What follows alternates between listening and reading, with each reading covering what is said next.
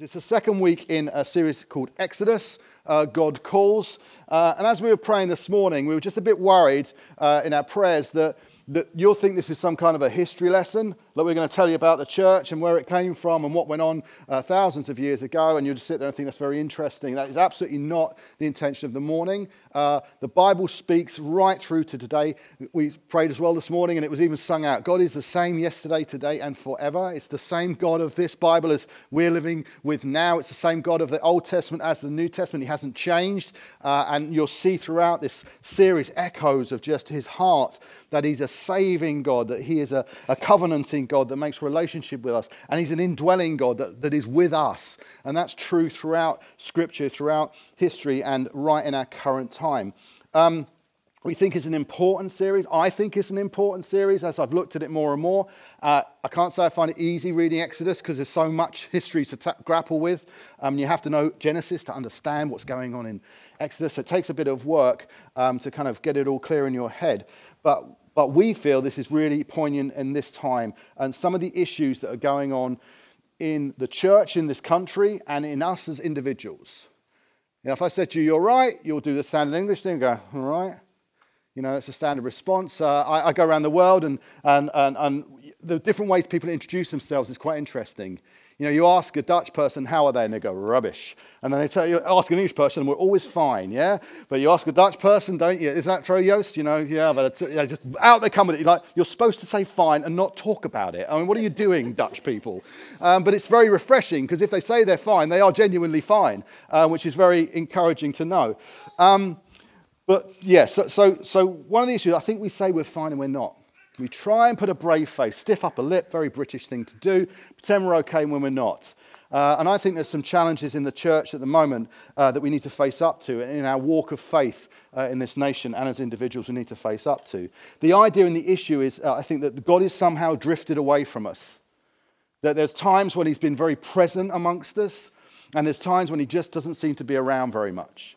Where the church at the moment in the UK is struggling because God's not really around very much and seems to have kind of left us alone a bit. And here we are kind of just ticking over. That can be very true of our personal walks as well. You know, that somehow God kind of comes in and comes out of our lives, and there's moments of jubilee and celebration. There's moments of he's just not around anymore, and therefore I'm feeling like he's just not interested. And we can react and we can say, because we're so British, aren't we? No, that's not true. I absolutely believe that God is with me. But really we're putting a brave face on it.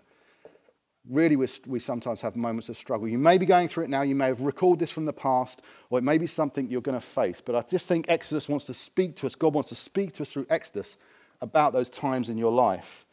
And I think there's an unusually large amount of people that would say, okay, being very Dutch right now, that's kind of where I am. You know, that's where I am, really. If you ask me if I'm fine, I'd go, not really. In this weird kind of, this kind of space where it feels like, well, he's very distant. It's interesting when Marion said about how the hands of God can feel on you, the potter's hands on you. I was thinking, for some people, they feel cold. They feel cold. They feel cold hands on me. They're not warm. I'm not feeling that. I'm feeling like cold hands of God. Like, that's not very comforting. That's not very nice to feel that upon me. In 1991, around that time, I'm awful with dates, I got married in 1991. In 1991, actually, I came to faith. In 1992, I actually got married. See, I told you I was rubbish with dates. To a Christian. Just so you know, that's not Jane. So you know how this story is going to go. I moved out of my home, moved in with my brother, who had just come to faith. I had just come to faith. My wife-to-be, at that point when we were moving out and in together, was going to be... is a Christian, and my brother's girlfriend, who wasn't a Christian, became a Christian too. So we're in this house in Harrow, and we're all Christians, and we're all kind of full of it. And it was just such a time of zeal, and we would worship in the front room on instruments, because my brother could sing really well, and I could play a few instruments, and we would worship just randomly in our front room. And there was times this great moment, and we were going to church, and we were loving it, because we were just like feasting on all this new stuff and this wonderful relationship that we had found when Jesus came into our lives. We felt like we just landed in the middle of God's favour. There's very little going wrong in terms of our walk. Then comes issue number one. 6 months maybe later to a year, my mum sits us down and says, I have cancer. And they tell me there's no chance. So just to let you know. And my mum was the lady in the church who had got us into the church. She was instrumental in us coming to faith. And 6 months later, she dies. I was actually in Australia at the time when she was taken critical ill. And they flew me back from Australia in the middle of the night. I landed, got to the hospital. She could hardly speak. 5 hours left, and that was it. She was gone. I moved away to Manchester with my wife. She ran off with a guy from work, left me, never came back. My brother and his wife started going through struggles. They had 2 children, separated, divorced. Even roll on a few years. My dad was quite unwell. He had colitis, which is an unpleasant thing to say the least. And ate some dodgy chicken from a butcher. Died that night. Where was God? Did I feel blessed early on? Yep, in those moments. And they're not all happening at once, they're spread apart. But in those moments am I saying, just feel his presence, feel his warm hands upon me. There was real times of struggle because I prayed those things away. Did he just do that to get me in the Jesus Club and then throw me under the bus once I was in? Is that what was going on? Because I can't pretend to you that didn't go through my mind occasionally. All that stuff at the beginning was kind of like a bit of a, woo, have a party, come and join us. And everyone says yes to the party. And then you get involved and then something happens. You're thinking, did he just hoodwink me into this? Because now things are tough. Today's message is for anyone who's faced times of struggle and wondered where God is. But it's also for the church, which has a similar story. Maybe there's something going on in this nation when you think, there's similar stuff there. And for those of us that have a heart for the nations, Brian and Marion are always leading us in prayers for the nations and the persecuted church. There's some difficult stuff going on there too, yeah? There will be times of just like amazing celebration as they find their faith, and then there's difficulty and persecution, and feels like, what's going on? China had years of oppression and illegalism, and then it has a breakthrough of the church grows, and then it's now being pushed back down again. And that won't be an unfamiliar story in Exodus. I've called this preach, Promises Made, Promises Kept. And in case you think that's me taking the mick out of Trump, promises made, promises kept, one of his big ones, he didn't come up with that. It's not his. It's actually not even, it's from years and years ago. It was by some candidate said it, and they've been stole for years along the line. But I want to talk about this promises made and promises kept because as John Durham puts it in his book about Exodus, he says that the Exodus is a tension between God's promises and the threats that oppose it. Between God's promises and the reality we sometimes find ourselves in. And I think someone sent me a WhatsApp at the beginning of the year and said, you need to know this and look at this scripture because you're going to preach some tough messages this year. This might be one of those when we're not going to sit there going, he's so funny. Because I can be quite funny, can't I, darling? Yes, thank you. Yeah, my daughter gave that look. But actually, this is about saying, no, this is preparing us for some times of struggle, whether we're in them or we'll face them. But it's a message of hope. I can't like, spoiler alert, it's a message of hope ultimately, but we've got to get through quite some bits of Exodus sometimes to get to that.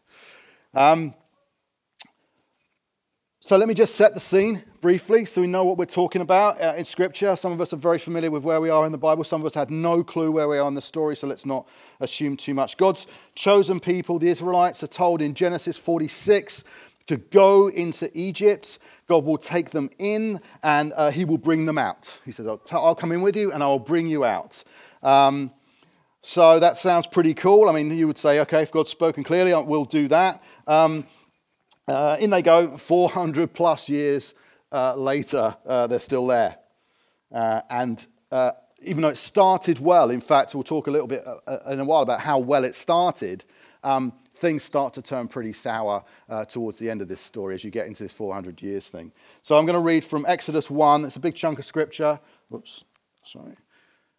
It's going to be 8 to 22. You're probably quite small up there. Bible would help. Let me read it to you. Now there arose a new king over Egypt who did not know Joseph. I'll talk about him in a minute. And he said to his people, behold, the people of Israel are too many and too mighty for us. Come, let us deal shrewdly with them, lest they multiply. And if war breaks out, they join our enemies and fight against us and escape from the land. Therefore they set taskmasters over them to afflict them with heavy burdens. They built for Pharaoh store cities, Pithom and Ramses. But the more they were oppressed, the more they multiplied and the more they spread abroad. And the Egyptians were in dread of the people of Israel. So they ruthlessly made the people of Israel work as slaves and made their lives bitter with hard service, in mortar and brick, and all kinds of work in the fields. In all their work, they ruthlessly made them work as slaves. Then the king of Egypt said to the Hebrew midwives, one of whom was named Shiphrah and the other named Puah, when you serve a midwife serve as midwife to the Hebrew women and see them on the birth stool. If it is a son, you shall kill him. But if it is a daughter, she shall live. But the midwives feared God and did not do as the king of Egypt commanded them. But they let the male children live. So the king of Egypt called the midwives and said to them, why have you done this and let the male children live? The midwife said to Pharaoh, because the Hebrew women are not like Egyptian women, for they are vigorous and give birth before the midwives come to them. Essentially, that was not probably true. That was a get out of it. God dealt with them. So God dealt with the midwives, and the people multiplied and grew very strong. And because the midwives feared God, he gave them families. Then Pharaoh commanded all his people, every son that is born to the Hebrews, you shall cast into the Nile, but you shall let every daughter live. That was not an act of mercy, letting the daughters live. That was an act of enslaving. So that's a rough, I mean, I don't know about you, but this is a difficult moment. I want to bring out a few points here. What this means to us today as Christians in this nation, and to consider it too on a personal level, as God uses tension often to build strength. The question I want you to answer, and you don't have to shout this out loud, but consider it. Do you want to grow stronger in your faith? Do you want to grow stronger in your faith? Because if the answer is yes, and I know the answer for me is yes, then like many things, to grow stronger in anything requires some level of resistance. I don't know if you do exercise. I've been doing various exercises over recent years. I run. Did you know that, Jess? No, I didn't mention it. No. She says, you always say, I did a run.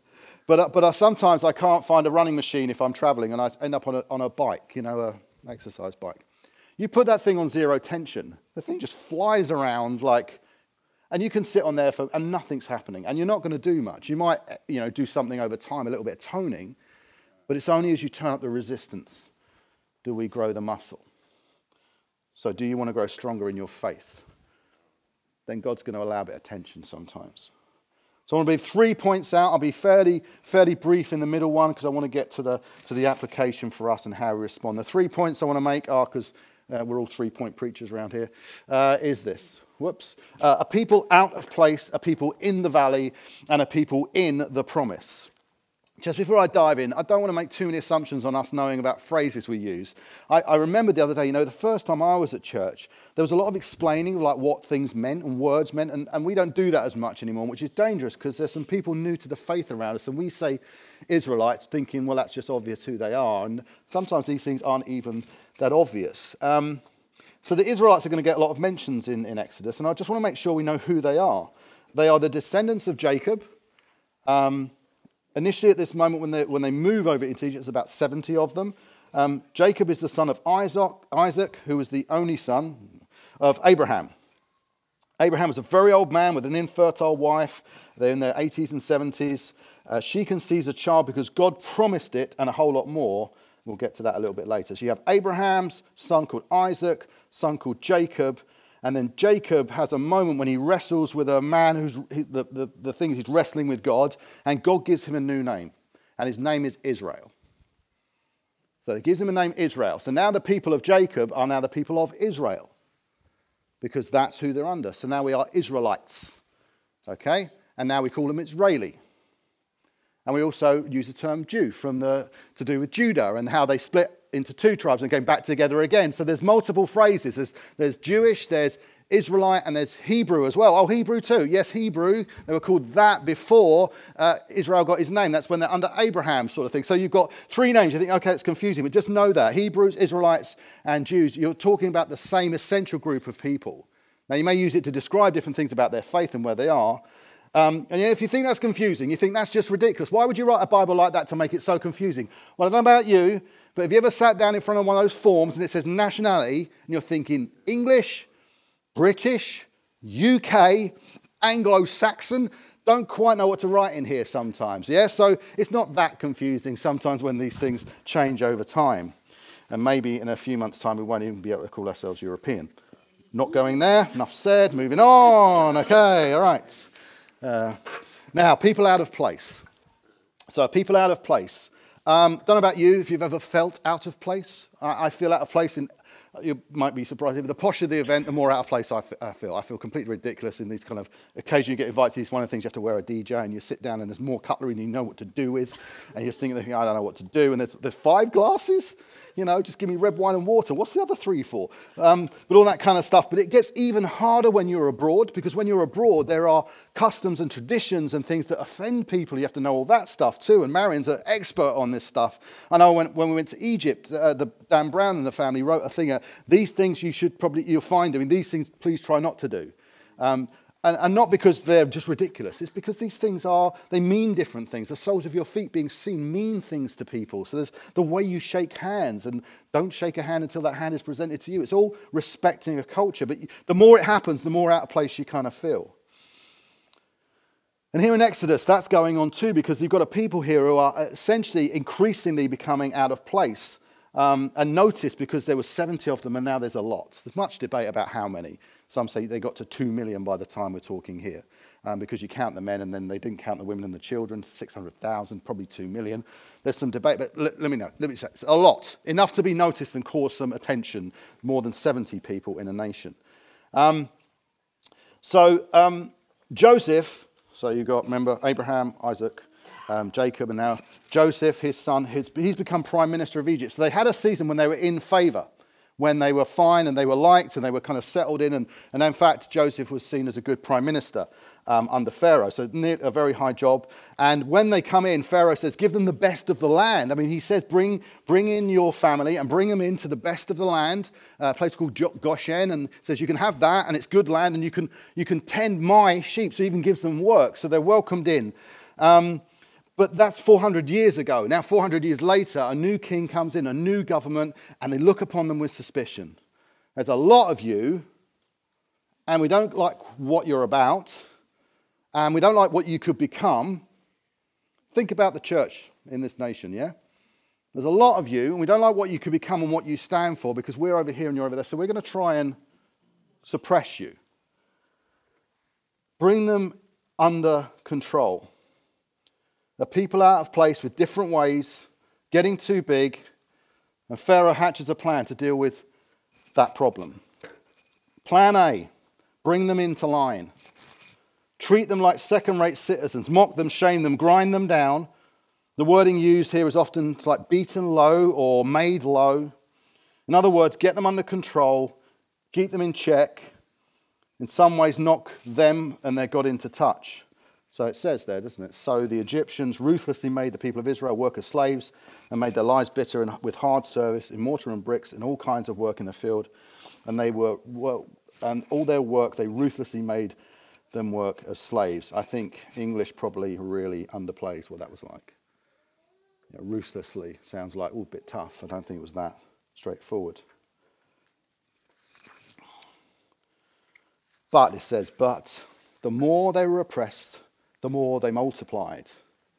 The story of China is a story of that. It's the illegal church, and it's just kept growing. The more you suppress the people of God, the more they seem to grow. Plan A fails.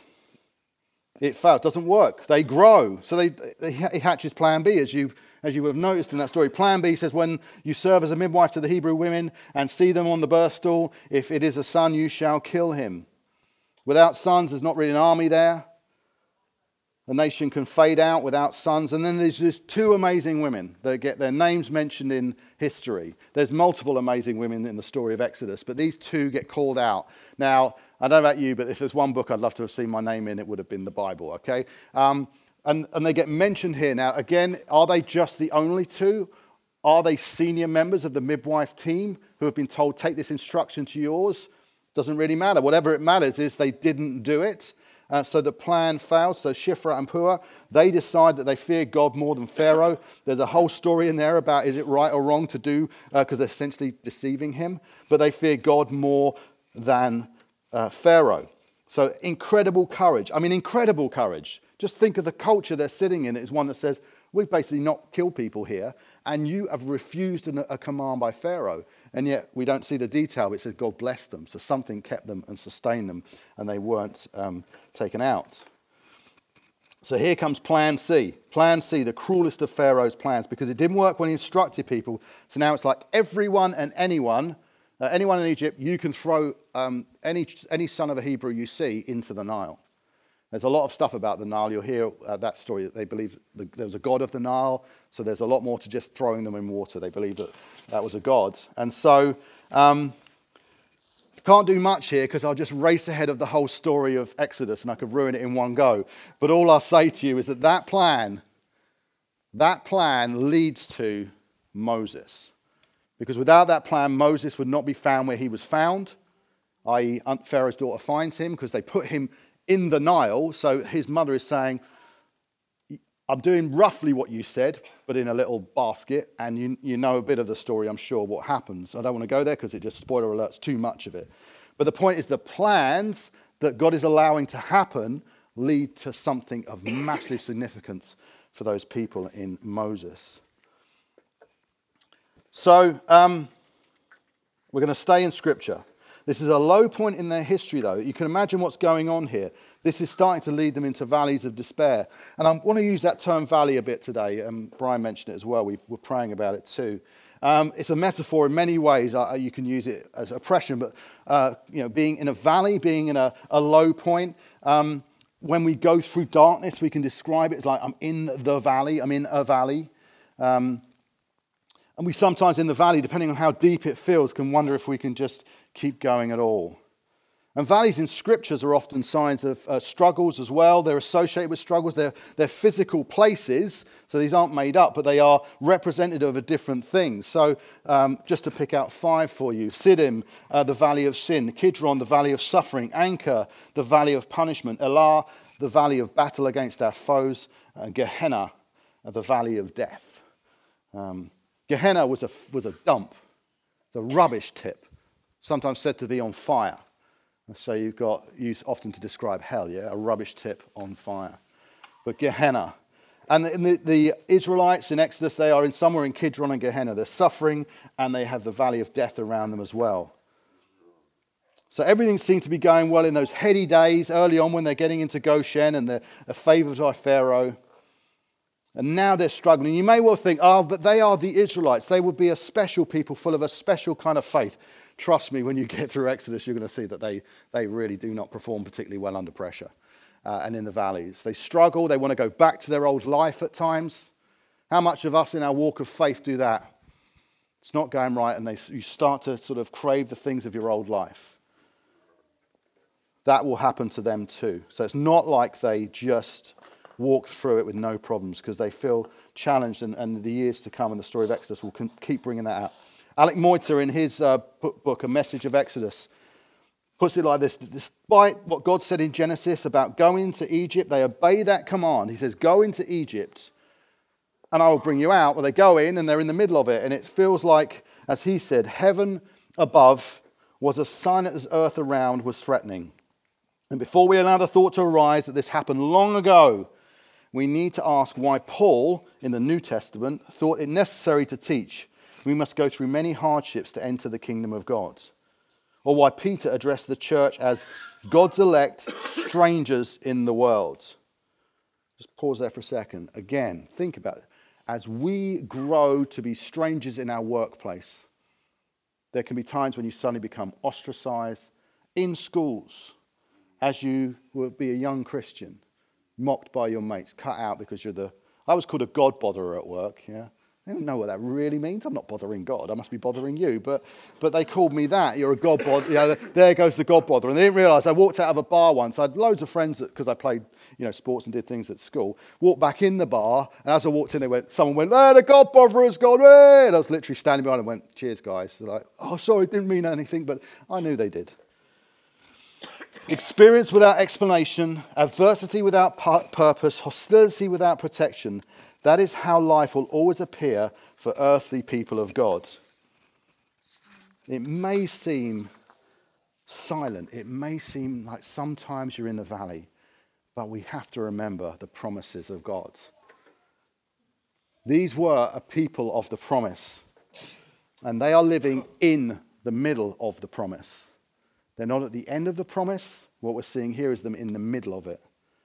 God's promise to Abraham was this: "And I will make of you a great nation, and I will bless you and make your name great, so that you will be a blessing. I will bless those who bless you, and him who dishonors you I will curse. And I will and in you all the families of the earth shall be blessed." In Genesis later he says, "I will surely bless you, and I will surely multiply your offspring as the stars of heaven and as the sand that is on the seashore." Now, we're not doing Exodus. We're not doing Genesis. We're doing Exodus, by the way. But we have to realize he's 80-ish, we think. His wife is 70 when he hears this. She is infertile. And he says, "You're going to have an offspring more numerous than the stars in heaven and the sand on the beach." He's like, "You've got to be kidding. Come on. Come on. You can't do that. No one can do that. That's just ridiculous. Of all the people to choose, why would you choose me? Why don't you choose some young person with a wife who's already given birth to 20 and say they'll create the nations because the multiplication factor is obvious." God, no, I choose you in all your weakness and all your failures, and I make a promise over you just to prove I am God.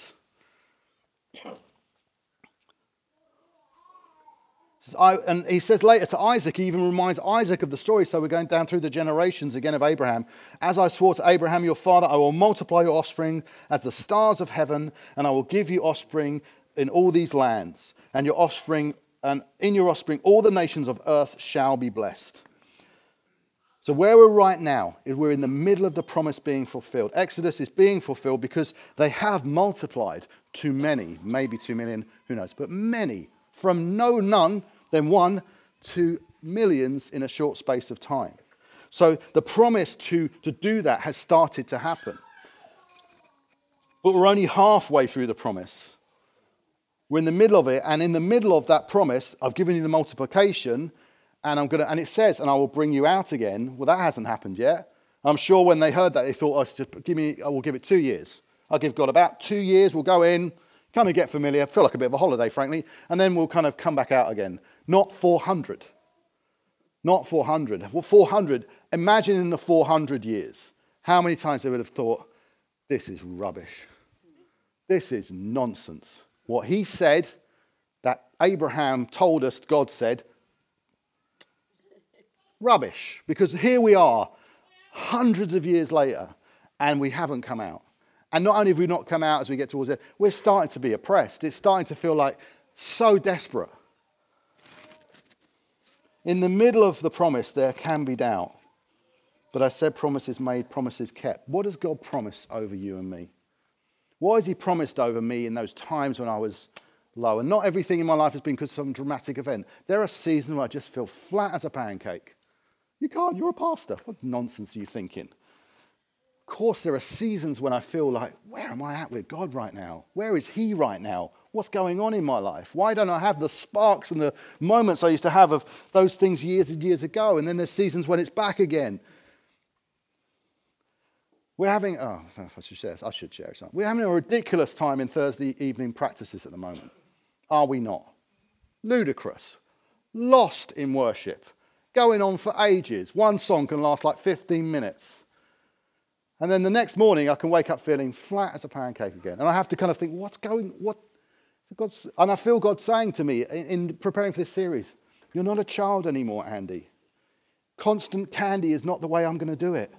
Constant gift giving, constant answering every request. If you've seen Bruce Almighty, the film, is that the one when he grants every single prayer of every person that's not how God, that's childish thinking. Grow up, Andy, a little bit. Come on, I'm not going to lift you up every single moment. There's times when you just have to trust me and walk on your own 2 feet, but I'm right here. I've not gone anywhere. I'm right here. I'm just going, go on then, walk. Like a father with a child, like sending us pictures the other day of Violet starting to try and walk. And of course, Hannah doesn't go, good luck, Violet. Are you walking yet? She's like, they're going, go on, go on, go on, go on. Because she wants her to grow. John wants her to grow. We all want our children to grow and strong legs and stand on your own 2 feet. But I'm not going anywhere, especially when you're trying things out. This is where I'm most observant of you. This is what I'm most looking at. Because I'm going, this is risky. This is you stepping out alone. And I'm right here. Go on, go on. And my daughter is now going to turn, against my orders, by the way, 20. How dare you turn 20? She was supposed to stay 8 forever. But without making I'm very proud of her. And I know a lot of that was down to, go on, Jess. Go on, Jess. Go on, Jess. Go on, Jess. That kind of behavior. That's what God does over us sometimes. Go on, Yost. Go on, Yost. Go on, Yost. Go on, Yost. You've done it. And I'm here watching now. So proud of your growth. He does not forsake us. He will not forsake you. I feel that some of us have gone, I'm not so sure. He will not forsake us. That is his promise over us. God has saved us, not through Moses, but through Jesus. There have been and there will be heady days. God has promised you eternal life free from pain. That is a promise. That is a promise. You are going to have eternal life with him, free from pain, no more suffering. But we're in the middle of it. We're living in the middle of it. It's the now and the not yet. This is sometimes expression. It's there. But here feels quite different. Yeah, but it's there. And if you don't know it's there and you want it, then please ask and we'll introduce you to Jesus and he can give it to you. And you can say, well, now I know it's there. And therefore I have hope, because that hope sometimes has to sustain me, because this feels very uncertain, very wobbly on my feet. I believe God wants to use Exodus to toughen our resolve, because we need it. We do need it. We need it personally to run the race set before us, a race that needs perseverance. We need, as a church, to run the race before us, a race of perseverance. Marion mentioned to us when we did the thing, when Aaron did his grey hair and said, like, let's do 20 years in the future, about the church is like, there's a sense in 20 years in the future, it's going to be pretty tough to be a church. It's not going to be easy, I don't believe. The indicators, at least at the moment, are saying we're going to start to probably curtail the things you can say, maybe even curtail the things that you can, places you can meet. But certainly, if you get too mouthy, if you get too outspoken about there's one true God, how dare you? That offends me, even though I don't believe in God. I'm offended by your statement, even though I don't believe in God at all. I don't want you to say there's one, because that's not fair on everyone else. That sort of stuff can come. I believe God wants to use Exodus to toughen our resolve personally as well. I believe he wants to use Exodus to show us that he is never absent. He is never absent. Not in the church, not in your personal life. When we face trials, he is literally often going, I need to let this happen. Go on. Go on. 2 scriptures that came to mind. One that I often find so easy to read and then so hard to digest. James 1:3-4. For you know that the testing of your faith produces steadfastness. And let steadfastness have its effect, i.e. let hanging in there work itself through. Because if you let it work itself through, you will become perfect and complete, lacking in nothing. And then there's also the classic, Psalm 23. Even though I walk through the valley of the shadow of death, some translate that into just the darkest of valleys, I will fear no evil, for you are with me. You are with me. You are with me in the darkest moments. I know there's going to be some testimonies this year of people who will come up and say, you will not believe how dark it got. but he was with me. You are with me. Your rod and your staff, they comfort me. Surely goodness and love will follow me all the days of my life, and I will dwell in the promise. Ultimately, I will dwell in the promise in the house of the Lord forever. It's the same for church sometimes. Feels like we're losing ground. It's a mystery when it says, yet God works all things together for the good for those who love him. He said he would build his church and the gates of hell will not prevail against it.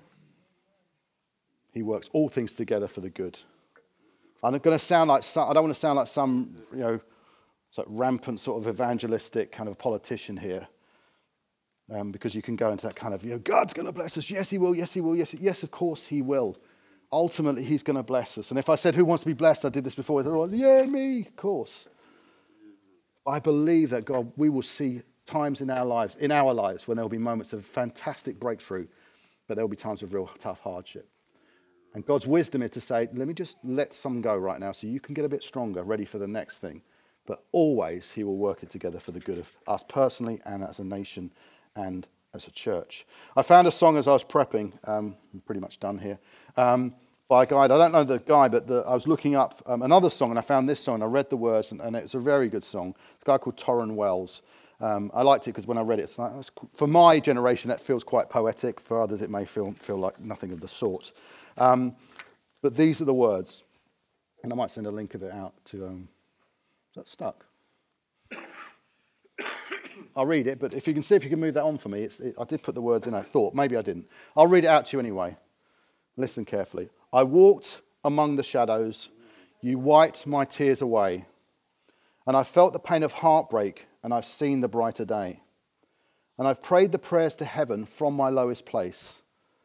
And I have held the blessings, God, you give and you take away. No matter what I have, your grace is enough. No matter where I am, I'm standing in your love. On the mountains I will bow my life to the one who has set me free. In the valley I will lift my eyes to the one who sees me there. When I'm standing on the mountain Arf, I didn't get there on my own. When I'm walking through to the valley's end, I know I'm not alone. You're God of the hills and the valleys, and I am not alone. I've watched my dreams get broken. In you I hope again. No matter what I know I'm safe inside your hands. You're the God of the hills and the valleys.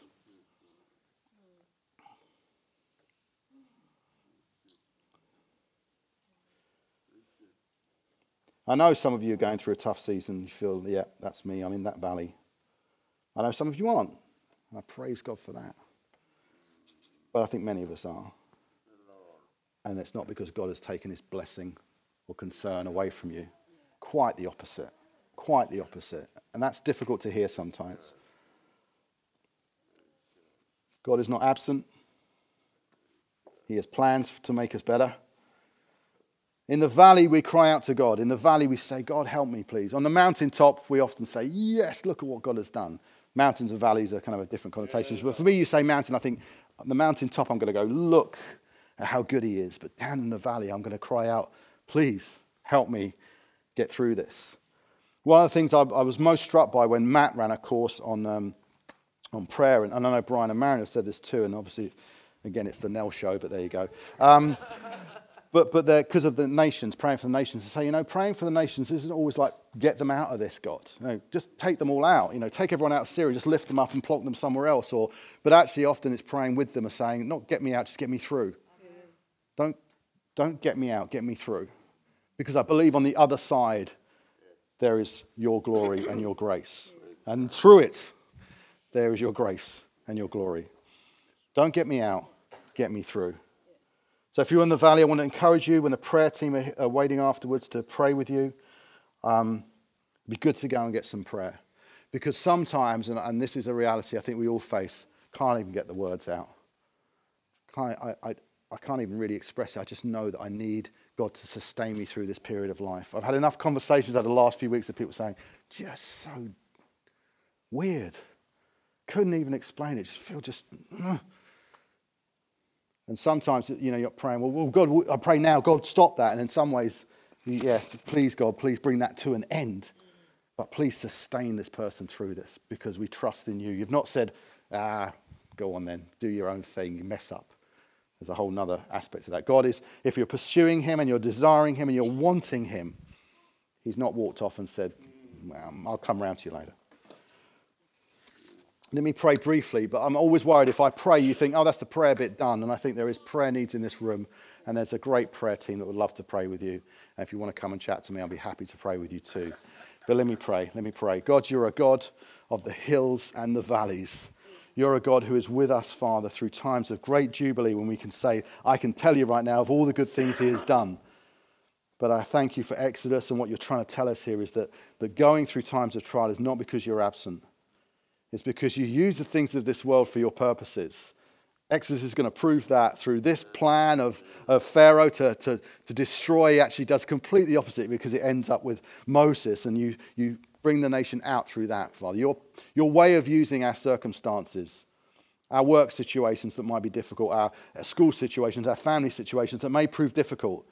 The way you can use those is stunning at times when you think through that. As Sue confessed last week about a difficult family situation, yet in that there was a rediscovering of what it means to show grace. Father, your wisdom is far beyond our understanding. Your knowledge goes way beyond what we can comprehend. You are God and we are not. And we trust you. And I say that because I think it's important we do. We say that we do trust you, Father. I do trust you. Even at times I don't know what you're doing. I trust you because you've made promises over me. You've made promises over us. You've made promises over the church that we will become the bride of Christ one day. But we're living in the middle of that, Father. There's times of difficulty. I just pray that don't get us out if it's not the time to come out, Father God, but get us through it. That we might be stronger, that you might strengthen our resolve, that you might make us a resilient people, so that when we come up with even bigger trials, we think, that was training for this. That got me to here. Now I can minister, I can counsel others, I can support and strengthen through because I have experienced times of difficulty. It's not like my life has been peachy and actually I can empathize and understand and pray with you. Please, God, will you ultimately get them out? But while that's about to happen, will you get them through? In Jesus' name we pray. Amen.